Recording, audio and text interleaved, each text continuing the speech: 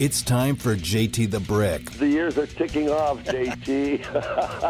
It doesn't matter who you're playing. You know, you got to show up and you got to play at the highest level. You're not going to win in this league. JT the Brick. Hey, Raider Nation, let that sink in. Since 2018, he has 25 interceptions. Raider fans go crazy around here when a guy gets 2 for the entire season. Anytime, JT, and hi to all my Raider fans out there, and go Raiders. And now, here's JT the Brick. JT, as we continue on, and I want to continue to pay tribute to my friend John Clayton, who passed away over the weekend, and it hurts. It hurts for everyone in the NFL, all the great listeners all around the country, everybody that I know who love football, love John Clayton. He truly was a gentleman, a brilliant reporter, a great content provider, and one of the nicest guys I've ever met in and out of radio.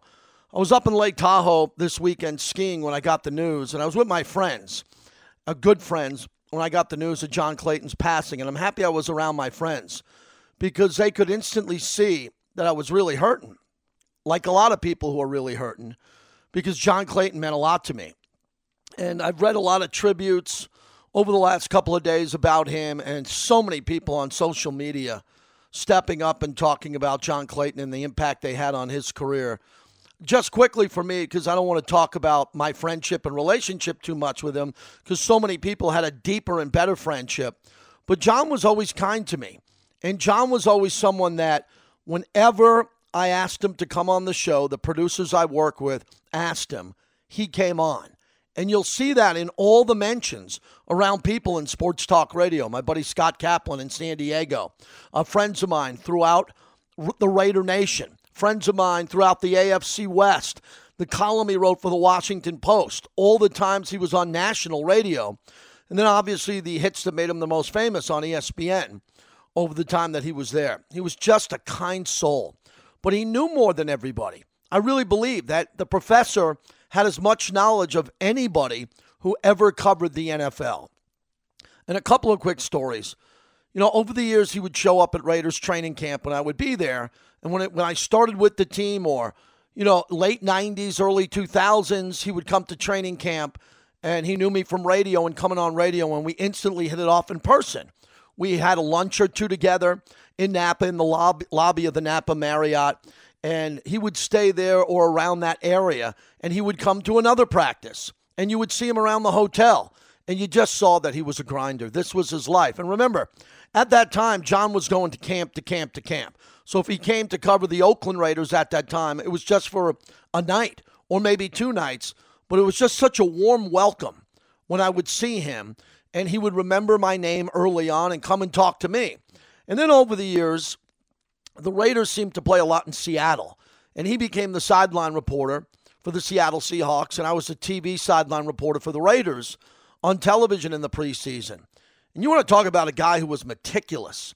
He would come to me on the field. I remember it was raining. We were in a tunnel once. It felt like the Raiders, and I should be able to look this up, played 5 of 6 seasons in Seattle in the preseason.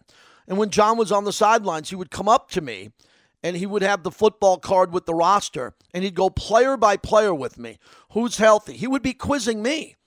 And luckily, I thought I knew what I was talking about. And he'd go position group to position group. Who's this backup tight end? How did he look in camp playing in the offensive line? Some of the questions I couldn't answer because they were so in-depth on a particular player. And I just gave him the best I could give him, and he appreciated it. He really appreciated it. And then I, in return, would ask him about some of the players on Seattle. You know, on a broadcast, you would never talk about a Seattle player. If a running back had a breakout game, you know about him on the broadcast. And whoever was on the call, if it was Rich Gannon on color at the time, whoever it was, they would explain, this player's having a breakout game. Well, they weren't going to come down to me on the Raiders sideline to comment on that player. I was only there to comment on the Raiders. But John would help me and help me become aware of who the breakout player could be in that game. And he'd be there with his little hat on, pulled down over his head. He'd have a hood if it was raining. And the professor would come over to the Raiders sideline before the game. And then I interviewed him probably 50, 60 times in my career. I can't even count or recall. We're about to play an interview I had with him recently, but I just wanted you to hear his voice again in our format here because John Clayton was special. And over the last couple of weeks, I've lost a couple of friends. And it's been hard. And John Clayton was not in my inner circle, nor was I in his inner circle. But he treated me like a friend. And I'll tell you, the times he was in Canton, Ohio for the Hall of Fame, and I was there for the induction of George Allen, or there for the induction of Ken Stabler, wherever it was, I sought after and looked for John Clayton and found him. And we would talk, and we'd have a nice conversation. And inevitably, he'd come on the radio show 2-3 weeks later, and we'd talk about the Hall of Fame. I put him on the Mount Rushmore all time of NFL insiders. I repeat, I don't know who's on your Mount Rushmore. He's on mine because of his knowledge, his work ethic, and how he prepared for his job every day. If you go to the Seattle Times, Larry Stone wrote a great piece, a tribute to John Clayton. A couple of parts of this column. John Clayton was the best reporter I ever saw. Fearless, relentless, tireless. He made it clear, as well as he was connected in the arena as anyone could possibly be. He went on to write about his work ethic and how he showed up for work. The only thing he loved more than his wife, Pat, whom he met when she worked at the News Tribune as a clerk, they were the perfect couple, a mutual adoring fest. And when Pat was diagnosed with multiple sclerosis, John became a dedicated caregiver and vocal advocate for improved benefits for those with MS. How was that? I mean, anybody who's been a caregiver before and can help out others, John stopped his life to care for his wife. But he goes on to write in the Seattle Times, Clayton was far more than a quirky television personality. The nuggets of information he conveyed during his, quote, inside the huddle segments made him an invaluable news source, especially for fantasy players. President Obama once said he never set his fantasy lineup until he saw Clayton's injury updates.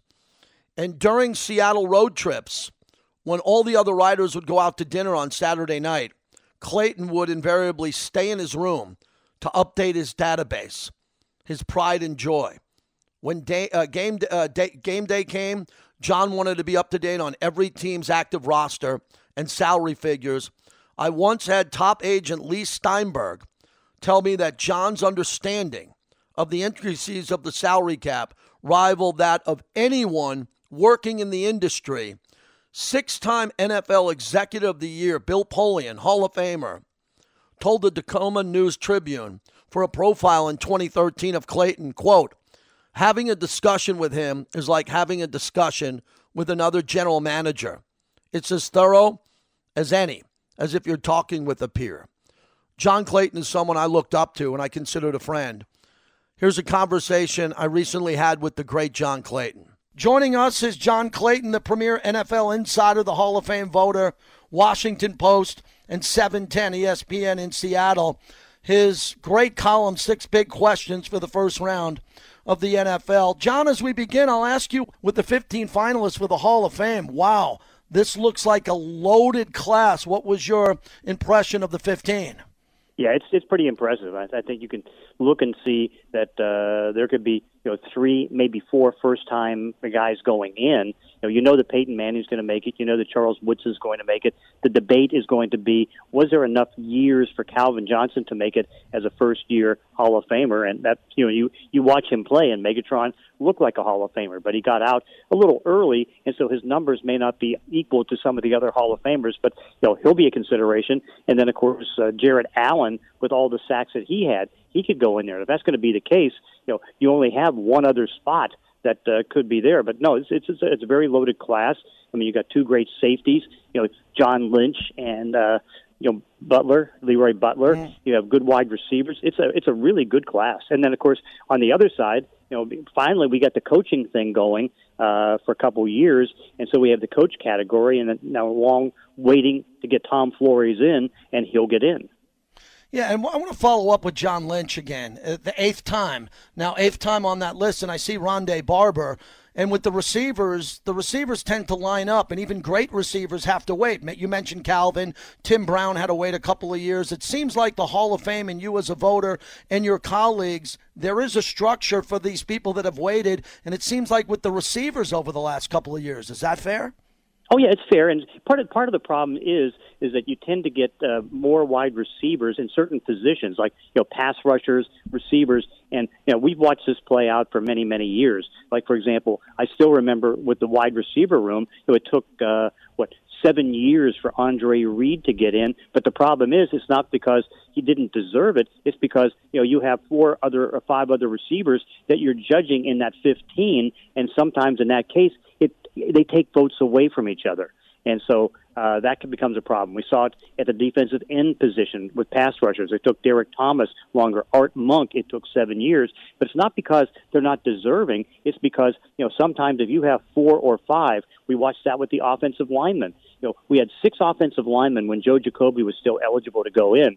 And, of course, Joe then went over to the senior class because he had waited 25 years. And then finally, we got to the point where we had 5, and we had to wait a couple years before because they kept taking votes away from each other. But then finally we started getting the offensive linemen in. So we got Steve Hutchinson in.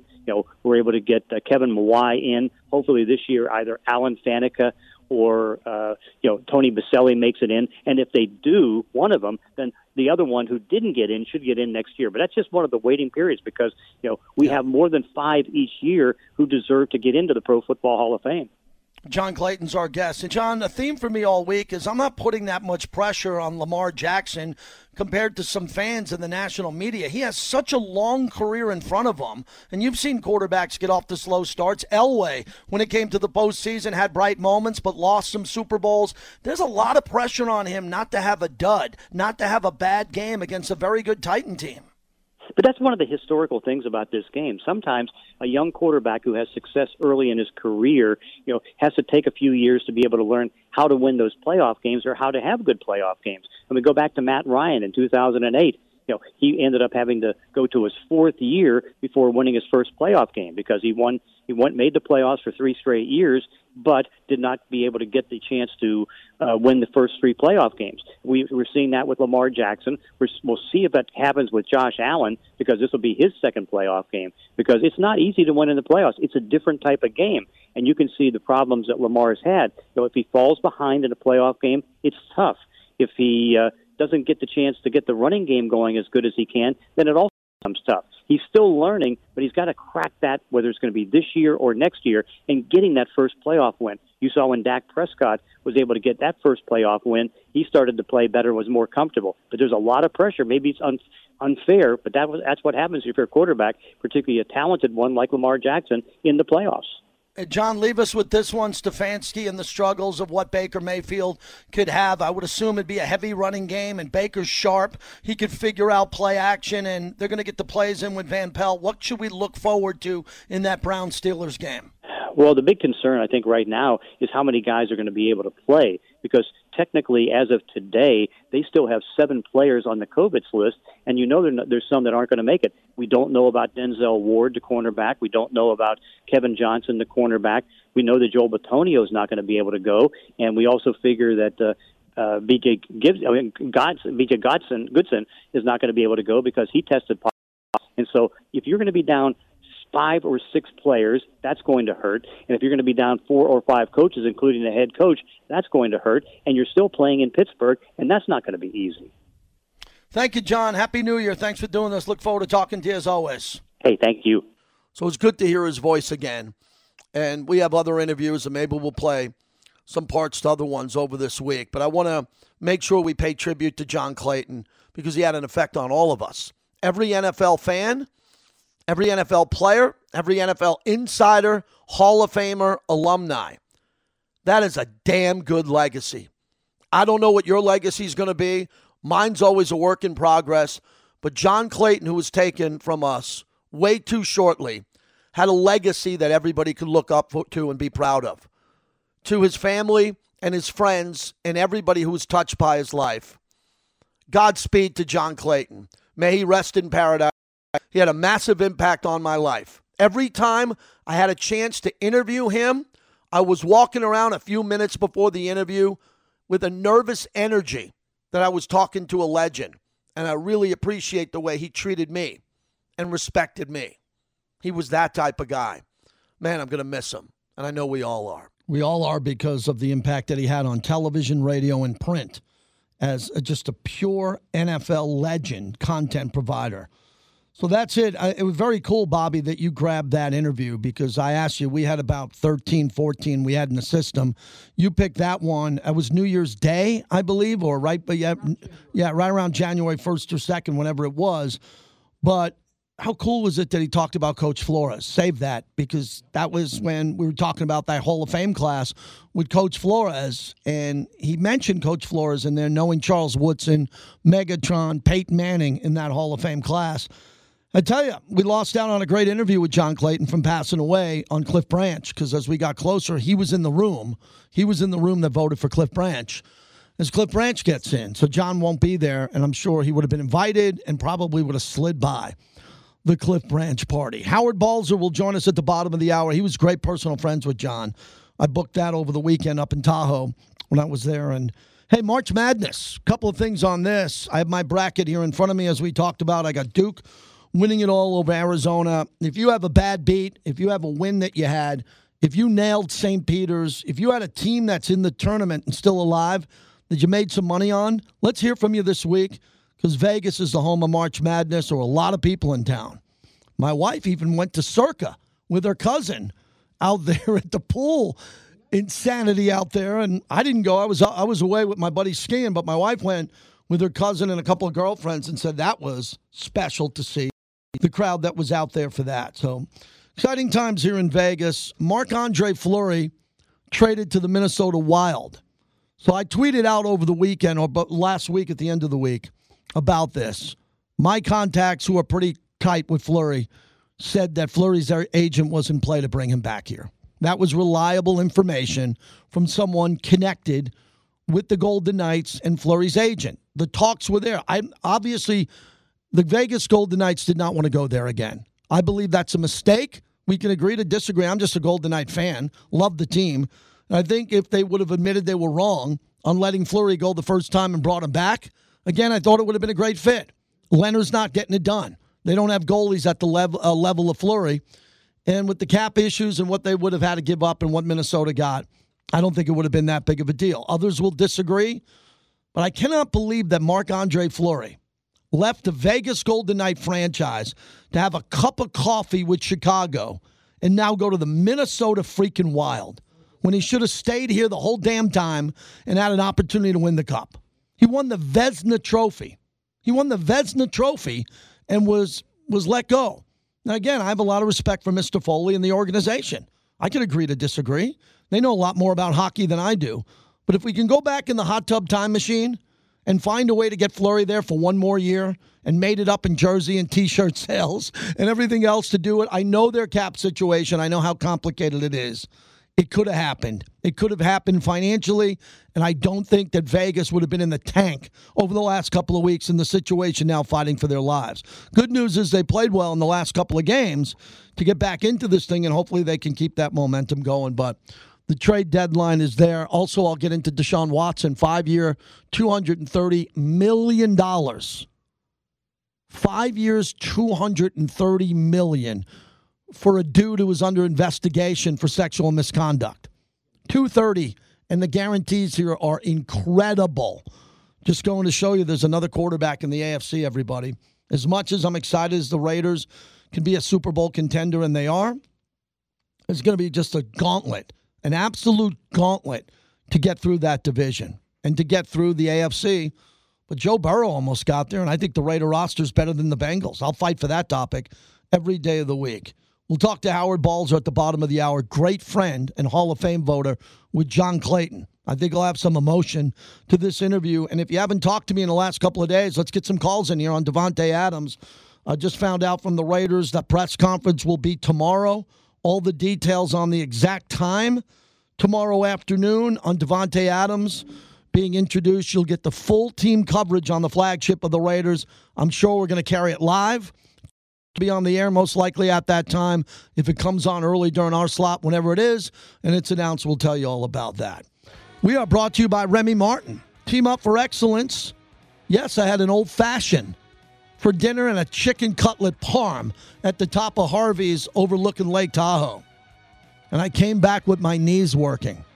And I didn't wipe out once. And man, Not getting any younger to go skiing the way I did, but it was great to have great new snow and enjoyed Tahoe over the weekend. Remy Martin, Team Up for Excellence.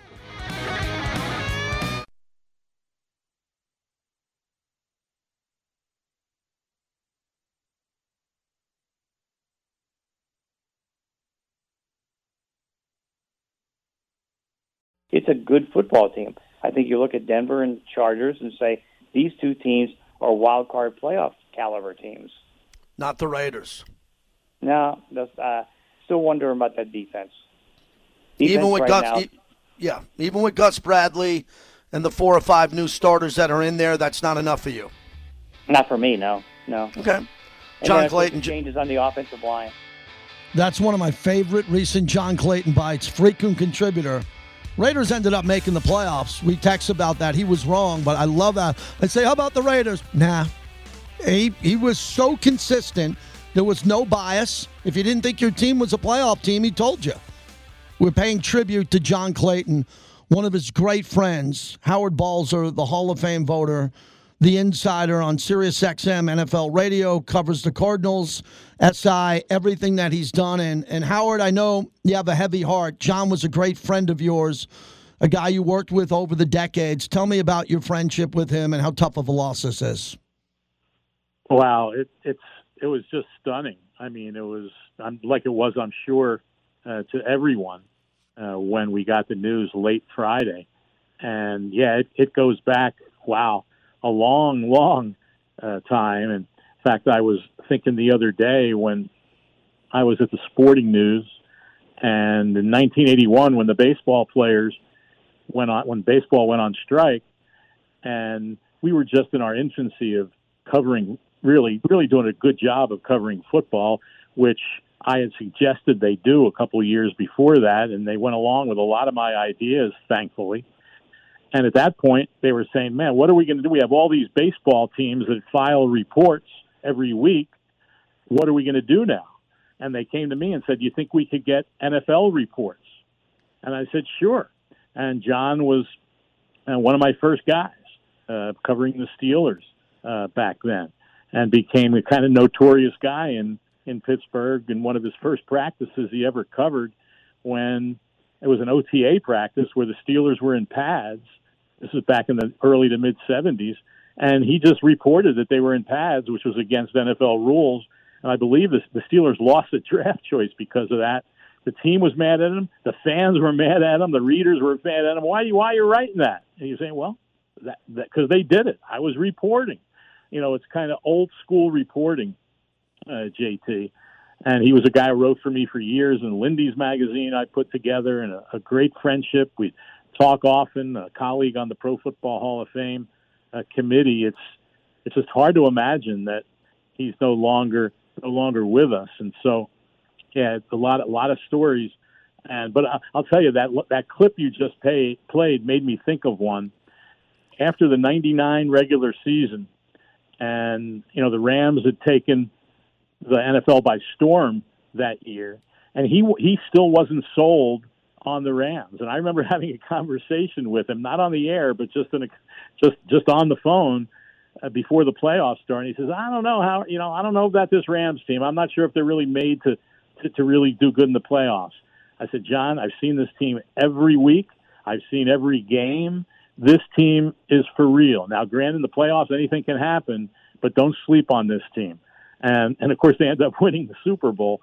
But still, I mean, like all of us, we state things we think it's going to be, and many of them don't turn out the way we think. And that's the beauty of sports. Howard Balzer, longtime friend of John Clayton, as we continue to pay tribute to the professor. Tell me about his work ethic, because all you guys, and especially those who are accomplished enough to be Pro Football Hall of Fame voters, you're all known for your connections and your work ethic. But his work ethic was a little bit different. I mean, this was a grinder, updating his database, the relationships, the phone calls, getting to ESPN, to the highest level of ESPN as an insider. How hard of a worker was he? Unbelievable. Just unbelievable. And we were similar in certain ways about those things, with the details of what happens, what goes on in the NFL. For example, I mean, I have NFL rosters in my computer right now, JT, that are up to date. And I update them every day. And we would talk often about this or that. And I've always had this fascination with tracking, things and like free agency and things like that. I mean, Peter King referenced some numbers that I kept during the COVID deal with every play. I tracked every player and how much time they missed when they were on the COVID list. That was John also. And we would talk often about those things in terms of, well, what'd you have for this guy? What'd you have for that guy? And in the old days when first round draft picks would routinely hold out, I would keep a running track of, okay, who's held out, how many days did they miss? And we would talk, during the week and at least once, sometimes more a week, just going over, because he would do the same thing. And we would go over our list. Okay, this guy reported, what do you got? And so those were the type of, we kind of had a kinship with those things. And that's what, makes it really hard. That he was just nonstop. He was just nonstop with keeping everything up to date. And yet the thing that most have said they treasure so much, and what he did, even doing all that and doing all the work and all the travel and all those things, he was still there for his wife, Pat, all the time, who suffered with multiple sclerosis for years, and would always make sure that she was taken care of, spending time with her. I remember one time we were talking about a show to do on Sirius on Friday evenings, and we were trying to put it together. And I said, "Would you be interested?" He says, "Well, Fridays will be tough for me." He said, "Because that's that's our date night. No matter what happens, where I'm going, what's happening in the league, whatever it is, Friday is our date night, and I will not do a show or do anything that would interfere with that." And that is kind of a big part of what everybody realizes, what a guy he was beyond just what he did working for all these years. NFL insider Howard Balls, as we wrap it up, we pay tribute to John Clayton, a friend of mine, a much better friend with Howard Balzer. That's why we wanted to get your comments, Howard. What's it going to be like with him not being in the Hall of Fame selection room? What is that fraternity like? What is it like to be in that room when you're really getting into the debate and someone's giving a presentation and you believe that he's not a Hall of Famer yet? That person believes it. You look over, you make eye contact with John Clayton, you take a break for lunch. I've seen this outside. You guys will break away and talk separately. What were those moments like, and what will you miss the most about that? Well, he was such a voice of reason. And when we would get in that room, I mean, everyone pretty much realizes that most of those guys are Hall of Famers. But he was that voice of reason who would really be able to bring things down, and organize it, and say that, this is that player's time. He would always say, this is that player's time. And it doesn't mean that would always happen, but that was a big part of what he did. And one thing, I know you're running out of time. I'll get to this quickly. The one thing that struck me is with him passing right after the start of the league year, and the old, so many of us that have been around since the 70s and have watched this league grow.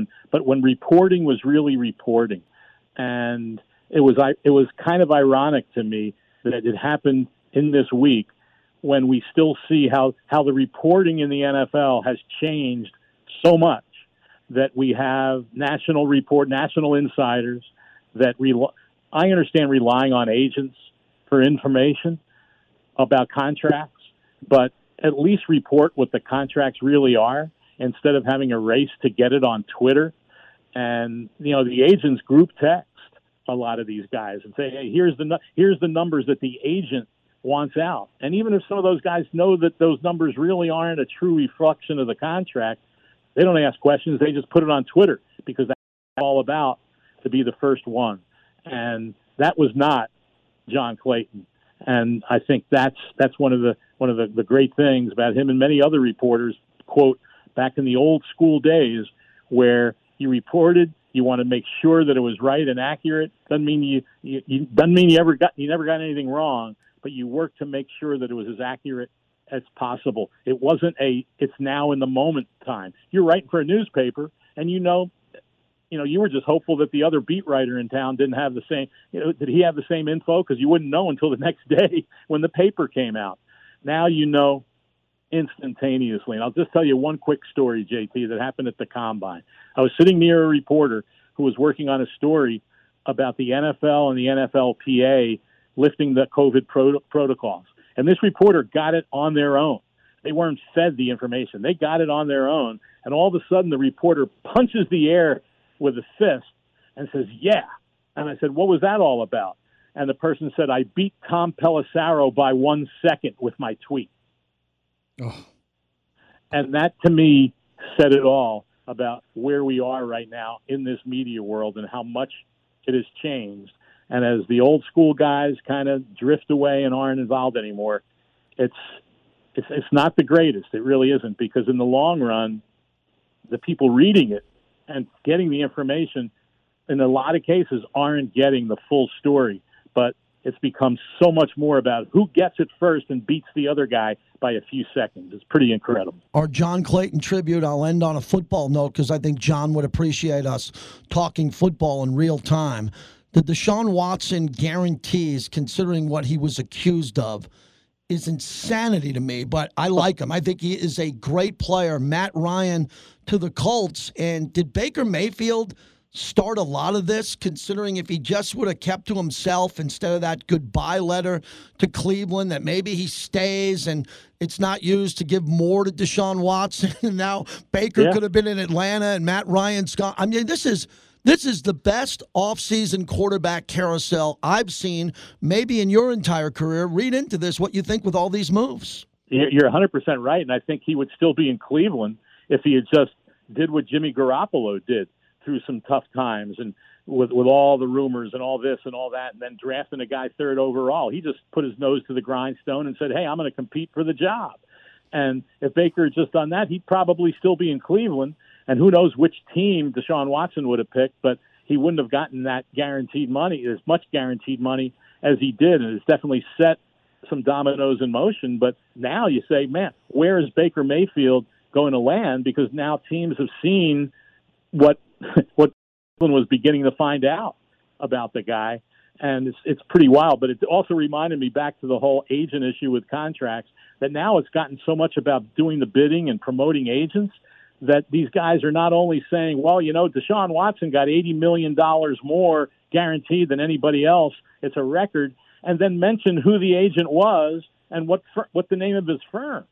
I mean, does the reader really care about who the agent is? I don't think so. But it's all about pleasing those guys, because if they don't, then their sources might dry up. But, yeah, back to the football. Who knows what's next? Because you know, the options for some guys are obviously dwindling, and you wonder what happens with Baker Mayfield, what happens with Garoppolo, what does Seattle do? Are they going to try to bring in someone else again opposite Drew Lock? So, like I said, the musical chairs are still going, but pretty soon, JT, it's going to run out of chairs. Thank you, Howard. Thanks for sharing some memories about John Clayton. I know you have a heavy heart.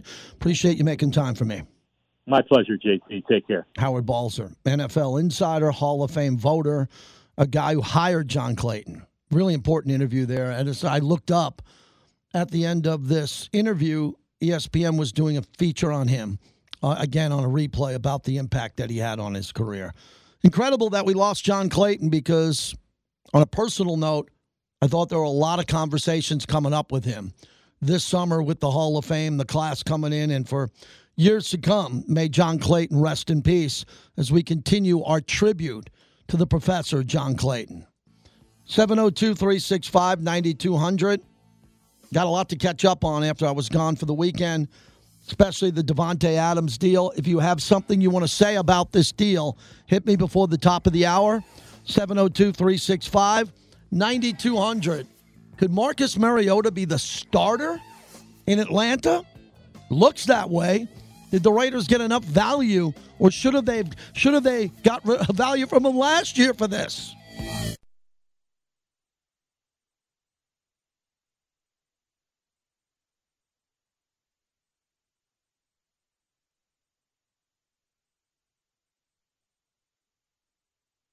Murray stayed in the front court. Brown, shot fake, moves to the left. His three is blocked by Nadefo. He saves it to Banks, and Murray State will not foul. now. The celebration is on. Folks, in 7 seconds, history for St. Peter's. They're jumping up and down. 2 seconds, 1 second, it's over. The Peacocks did it again. First they stunned Kentucky, now they topple Murray State 70-60, and St. Peter's, who had never won a tournament game, is now off to the Sweet 16. They become the third 15 seed ever to head to the Sweet 16. Folks, the St. Peter's Peacocks, they are why we love March. Westwood One on the call. St. Pete's has moved on. JT here. How's your March Madness doing? And the March Madness, I flew in. I had some travel issues, nothing crazy, but to some it would be crazy. And I flew in after a delay flying through Reno, and I got to the Vegas airport, and I saw so many men of March Madness. I call them the men of the Fraternal Order of Khaki Pants, so banged up in the airport. To watch, you have to see it. If you don't see it, you don't know what I'm talking about. We've all, those who have, when you watch the guys leaving Vegas after just plowing through March Madness, losing their money. One of my friends lost 7 games by a half a point when it comes to the spread and bad beats. And people are just, I don't want to say humiliated, but some of the guys I saw walking through the airport, just getting off the tram and looking for their gate, you would think they were in Vegas for 3 months. They are just dying to get home, but you still got to make it to the airport. You still got to get on that flight. You still got to get back and tell your significant other what you did for 3 or 4 nights here, how much money you lost, where you ate, what clubs, wink, wink, you went to, and how much money you spent on beer. Now, how much money you didn't bring home. Look, a lot of people come out here to Vegas for the NCAA tournament just to have fun and make a donation. They're not here to win a lot of money. But when you see some of these sharps and the people now who are trying to make money off of you by giving you picks, and they literally don't watch college basketball, but they feel like they have to give you a pick because if not, they're not in the pick business. So people who are overexposed who cover the NFL or college football, instead of passing on that March Madness, they're giving you 2 games a day to pick, and they know nothing. You know tons more about that. We see that all the time, and that's the downside of this business if you want to make money gambling. Couple other big games. Michigan. Remember, Juwan Howard was suspended for 5 games for that slap punch, so he missed the end of the regular season, and his team is playing hard for him. Michigan is jumping around. They're off to the Sweet 16. They beat the Volunteers 76-68. That's a great win on Westwood One. Michigan gets by. They beat Colorado State and then a Tennessee team that many people had in the Final Four. Michigan will go up against Villanova next. A lot of UCLA fans, a ton of UCLA fans who are here in Las Vegas excited about this team, pushed pretty hard to a limit. Give UCLA a lot of credit for coming back. Here's Riley with the dagger shot. 3 to shoot, finds Riley left corner, has to fire a 3-ball and hit it. Cody Riley lasers in the 3. That's the dagger for UCLA. UCLA, all these calls on Westwood One, beating St. Mary's, who I never believe in the WCC. I never believe in these small conferences. I don't. I agree with, I look at Gonzaga, they're different. The rest of that, give me a break. Give me a break that anybody's ever been scared of St. Mary's unless you go back to the 60s. You're still playing St. Mary's, who have limited players when it comes to UCLA and some of these other programs. UCLA, going forward, will go up against North Carolina, who's playing really well. You know, Gonzaga, Gonzaga's a team that struggles early in the tournament. And they did in their last game. Timmy came through, their leader, their senior center, with a big shot. Nembhard will inbound baseline right, lobs it up the right lane line to Timmy. Watched by Dandridge. Timmy rips it through, dribbles left, spins right, jump hook in the paint, got it again. And Gonzaga has taken the lead. Their first lead since it was 25-24 at the 5-minute mark of the first half. Wow, they were pushed. They were pushed really hard by Memphis, and that's what happens to Gonzaga. Now Gonzaga is going to get a couple of days off to get their legs underneath them again. Hopefully they're ready to go. Gonzaga, I'd love to see Gonzaga win the NCAA tournament. I've been rooting for them for years to get it done. All they need is one. Mark Few gets one. He'll join Jim Boeheim with one, Tom Izzo with one, John Calipari with one. All you got to do is win one, and they're a favorite to get it done again. But Duke is the team I picked to win it all because I believe in storybook endings, and this could be a storybook ending.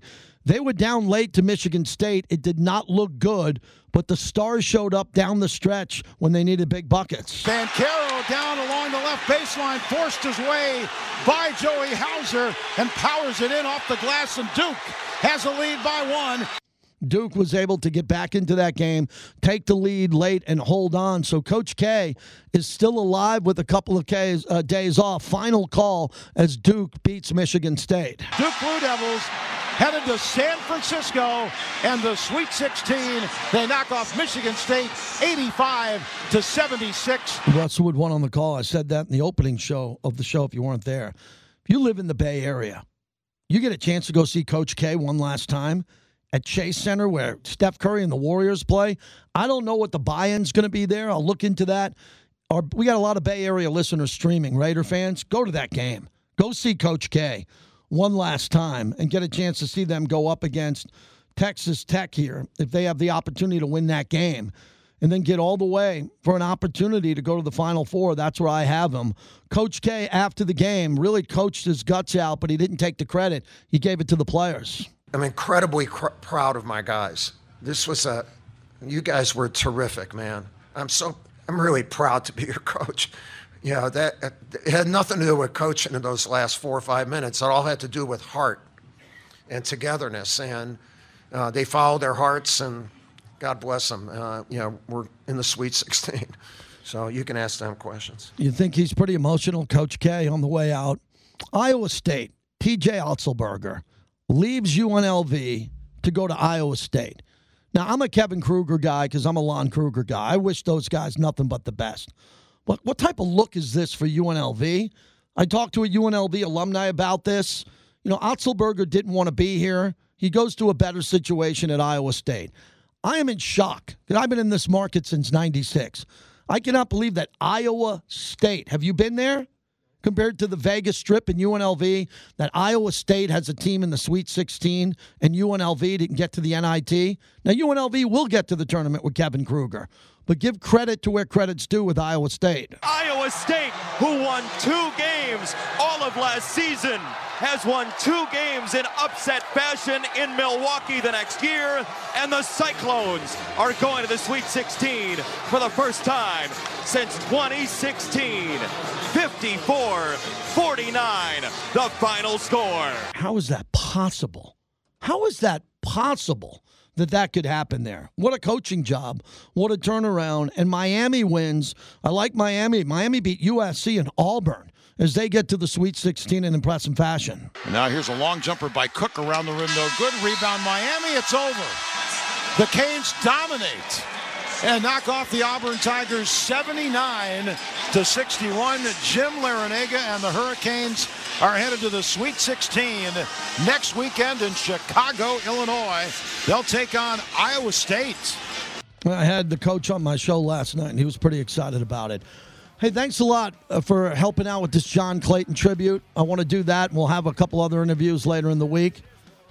And Davante Adams' press conference tomorrow, that's going to be a big deal for our flagship. One of the biggest players, most successful players ever to come to the Raiders in regards to this move and the trade. We'll have full team coverage of that all the way in Morning Drive up until Vinny at night. So hopefully you have a good day today, the rest of the day. Recovering from March Madness. Thanks to Bobby for putting the show together. Howard Balzer, our guest, who was fantastic. And Fred Biletnikoff. That'll be up at Raiders.com. Please check that out.